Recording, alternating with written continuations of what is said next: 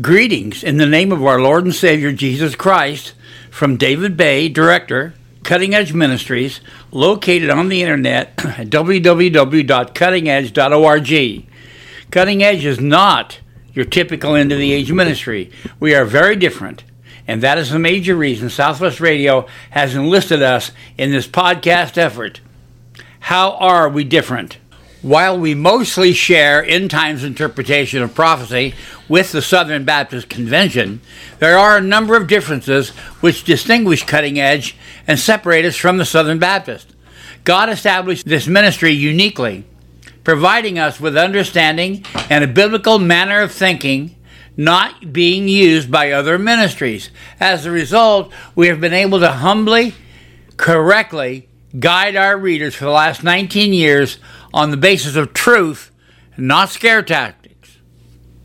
Our mission is threefold. One, to explain the goals and aspirations of the New World Order. The New World Order is the kingdom of Antichrist, and it's the Novus Ordo Seclorum on the back of your $1 bill.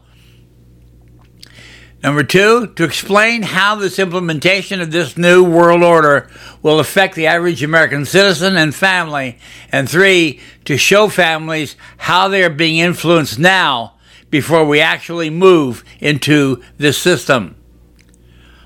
Armed with this information, you will learn how you can protect yourself, your children, your family, your loved ones, and friends, and live triumphant Christian lives in this most difficult world. This ministry is dedicated to seeking out the news behind the news to provide you with insights which you cannot get anywhere else. No other ministry provides this unique, comprehensive service designed to protect you, your loved ones, and your friends. And yes, we consider the King James Version of the Bible to be most precious.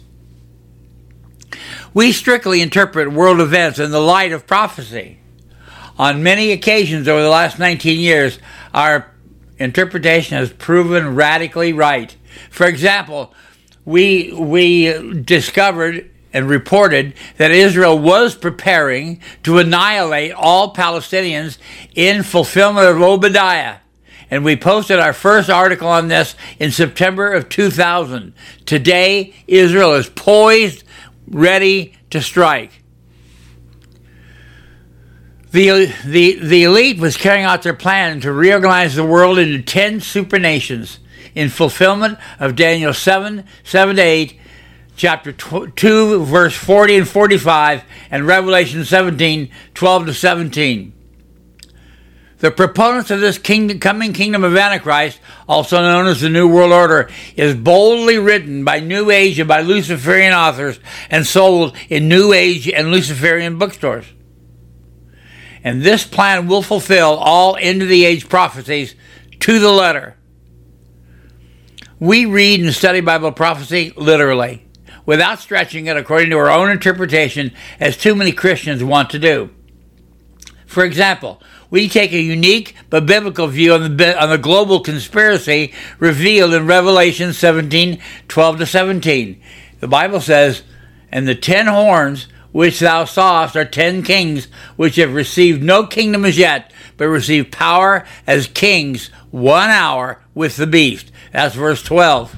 And skipping over to verse 17, we read, quote, "For God hath put it into their hearts to fulfill his will, and to agree, that is, to act in harmony with one another, and give their kingdom unto the beast, until the words of God shall be fulfilled." Here is one of the most key understandings of correctly interpreting events at this age.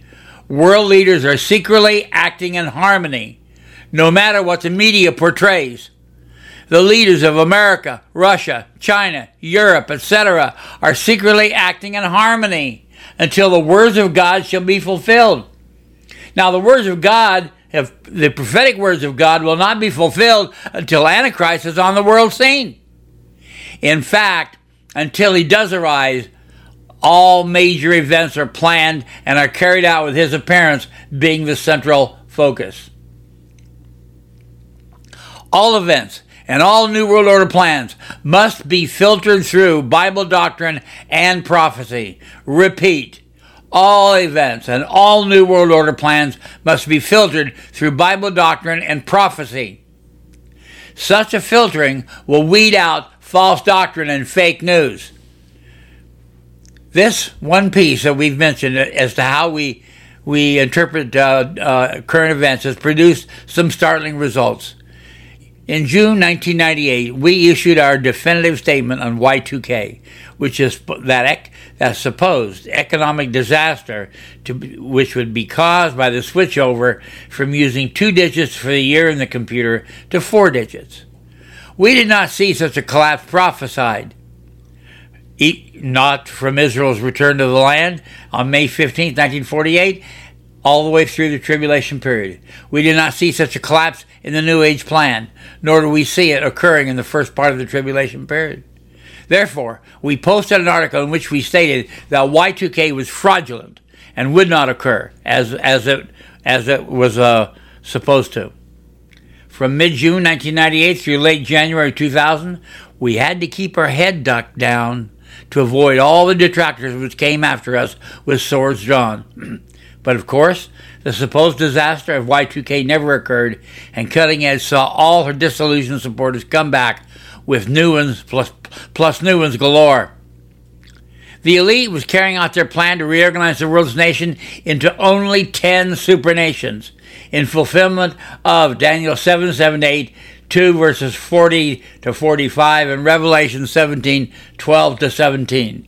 After the attacks of 9/11, the time had arrived to commit American troops to the task of implementing a new strategy called the Pentagon's New Map Plan. This very quiet plan has guided American foreign policy for the last 20 years, beginning with our invasion of Afghanistan in October 2001. And you can buy this book online. Yes, that is correct. The invasion of Afghanistan was intended to begin the process of clearing out entrenched dictators from the global supernation number 7, which was Northern Africa and the Middle East. The Pentagon had divided the world into 2 segments, the non-integrating gap and the functioning core.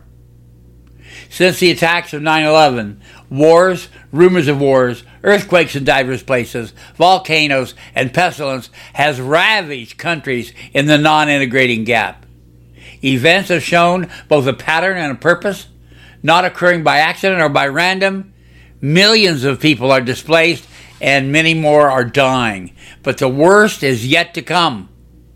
Once you understand this reality, that some countries and regions are lagging behind the rest of the world in being incorporated into the global economy and government and need to be boot-kicked into fully joining the world body, you will understand why we are now at war and why we will keep on going to war from the Middle East to the Korean Peninsula to Indonesia to Pakistan to Somalia and even to East Timor. This entire Pentagon strategic thinking is outlined in this book called The Pentagon's New Map by Thomas P. M. Barrett. The author is a professor at the U.S. Naval War College and a senior strategic researcher. According to Pentagon thinking, there are only 2 types of nations in the world today. Nations who are already functioning in the new global system or who are clearly and firmly going in that direction are called the functioning core. But nations who are not now functioning in this global system and are not likely to do so in the foreseeable future unless they are kicked into it by U.S. or European troops or by the threat of invasion. These nations are called the non-integrating gap. The strategy being followed by the United States and the European Union is to, quote, shrink the gap, unquote. The book says, quote, the Pentagon's new map is a cutting-edge approach to globalization that combines security, economic, political, and cultural factors to do no less than predict and explain the nature of war and peace in the 21st century. Barnett's book crystallizes recent American military history and strategy, sets the parameters for where our forces will be likely headed in the future, and outlines the unique role that America can and will play in establishing international stability. For anyone seeking to understand the Iraqs, Afghanistans, and Liberias of the present and the future, the intimate new links between foreign policy and national security, the operational realities of the world as it exists today, the Pentagon's new map is a template, a Rosetta Stone. There is no book more essential for 2004 and beyond. In other words, the Pentagon has developed a global strategy which will, 1, explain the nature of war and peace in the 21st century. 2, sets the parameters for where our forces will likely be headed in the future. And number 3, outlines the unique role that America can and will play in establishing international stability. In other words, this new Pentagon strategy is determining where America has gone to war, with whom, for what purpose, since the attacks of 9/11. Cutting Edge Ministries has long argued that the areas of the world in which American forces attacked under President George W. Bush were very well planned out a long time prior to 9/11. The Pentagon's new map is simply the tool which fleshes out our original belief.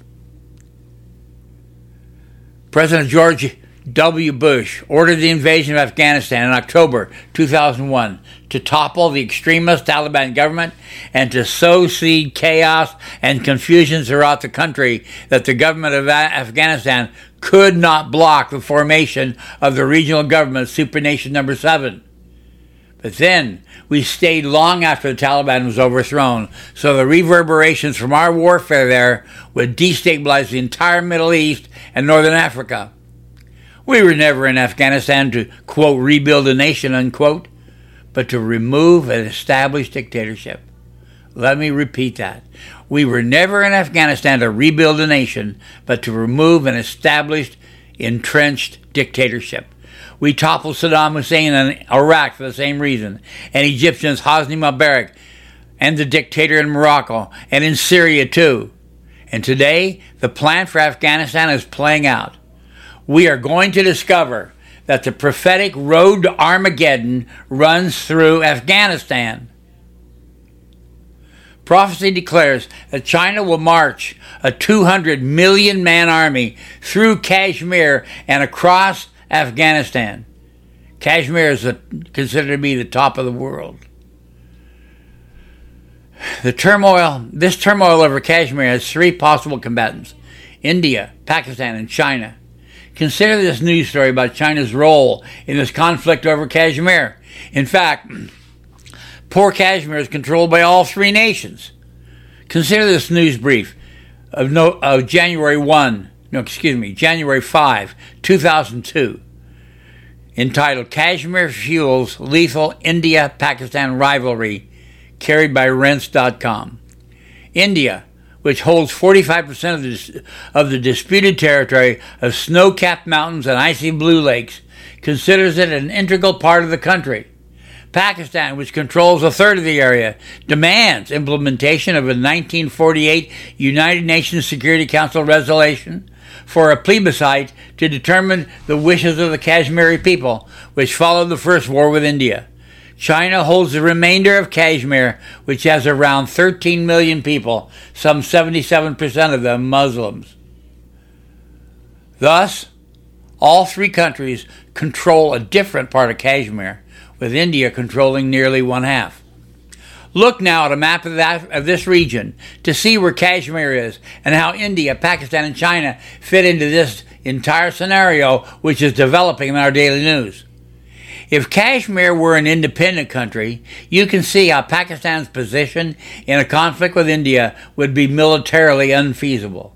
Pakistan's major gateway with China is through the narrow area of the Kanjarab Pass along the Karakoram Highway, which winds through the Karakoram Pass. India, on the other hand, has a long continuous border with Kashmir on the west, as does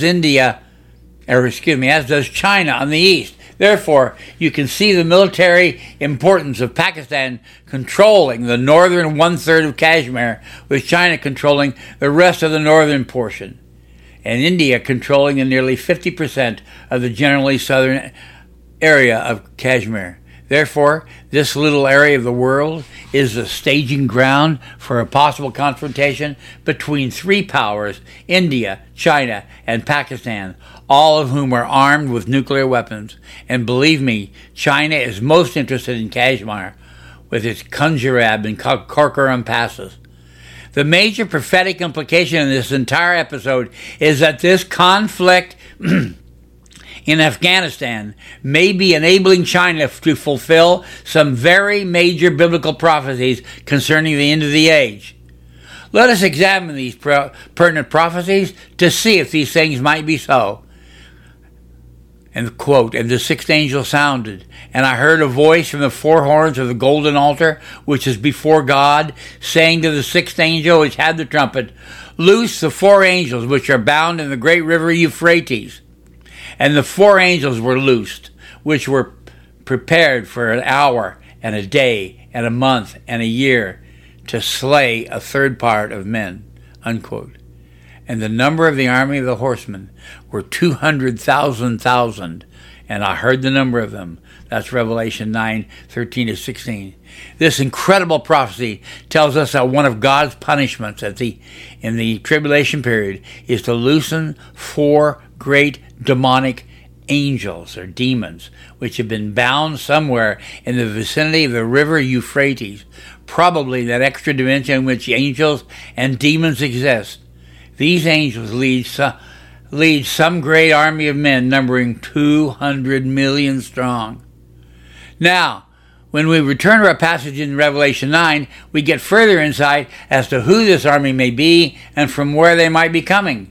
Let us go now to the next verse for more information on this unprecedented army.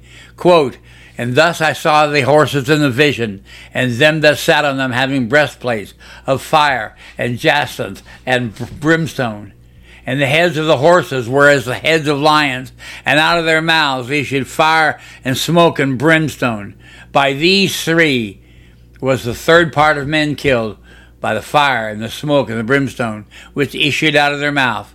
For their power is in their mouth and in their tails, for their tails were like unto serpents, and had heads, and with them they do hurt." Unquote. Most Bible scholars have great difficulty in understanding this passage, and as this army is described by the Apostle John in a manner which is not absolutely clear to us. Before we attempt to ascertain the meaning of this description, let us go forward in Revelation to the point where we see this army coming up to the great river Euphrates. Quote, "And the sixth angel poured out his vial upon the great river Euphrates, and the water thereof was dried up, that the road of the kings of the east might be prepared." Unquote. In this vile judgment, we see that the Euphrates is dried up for the specific purpose of allowing, quote, "the kings of the east," unquote, to cross with their 200 million man army. Wow! The kings of the east. Now, what country is east of Israel and capable of fielding a 200 million man army? There is only one country, China. When you count their militia in conjunction with their active army, China can field an army of 200 million men. And right now, China does not have control over all the mountain passes and over the tank country terrain that comprises much of Afghanistan.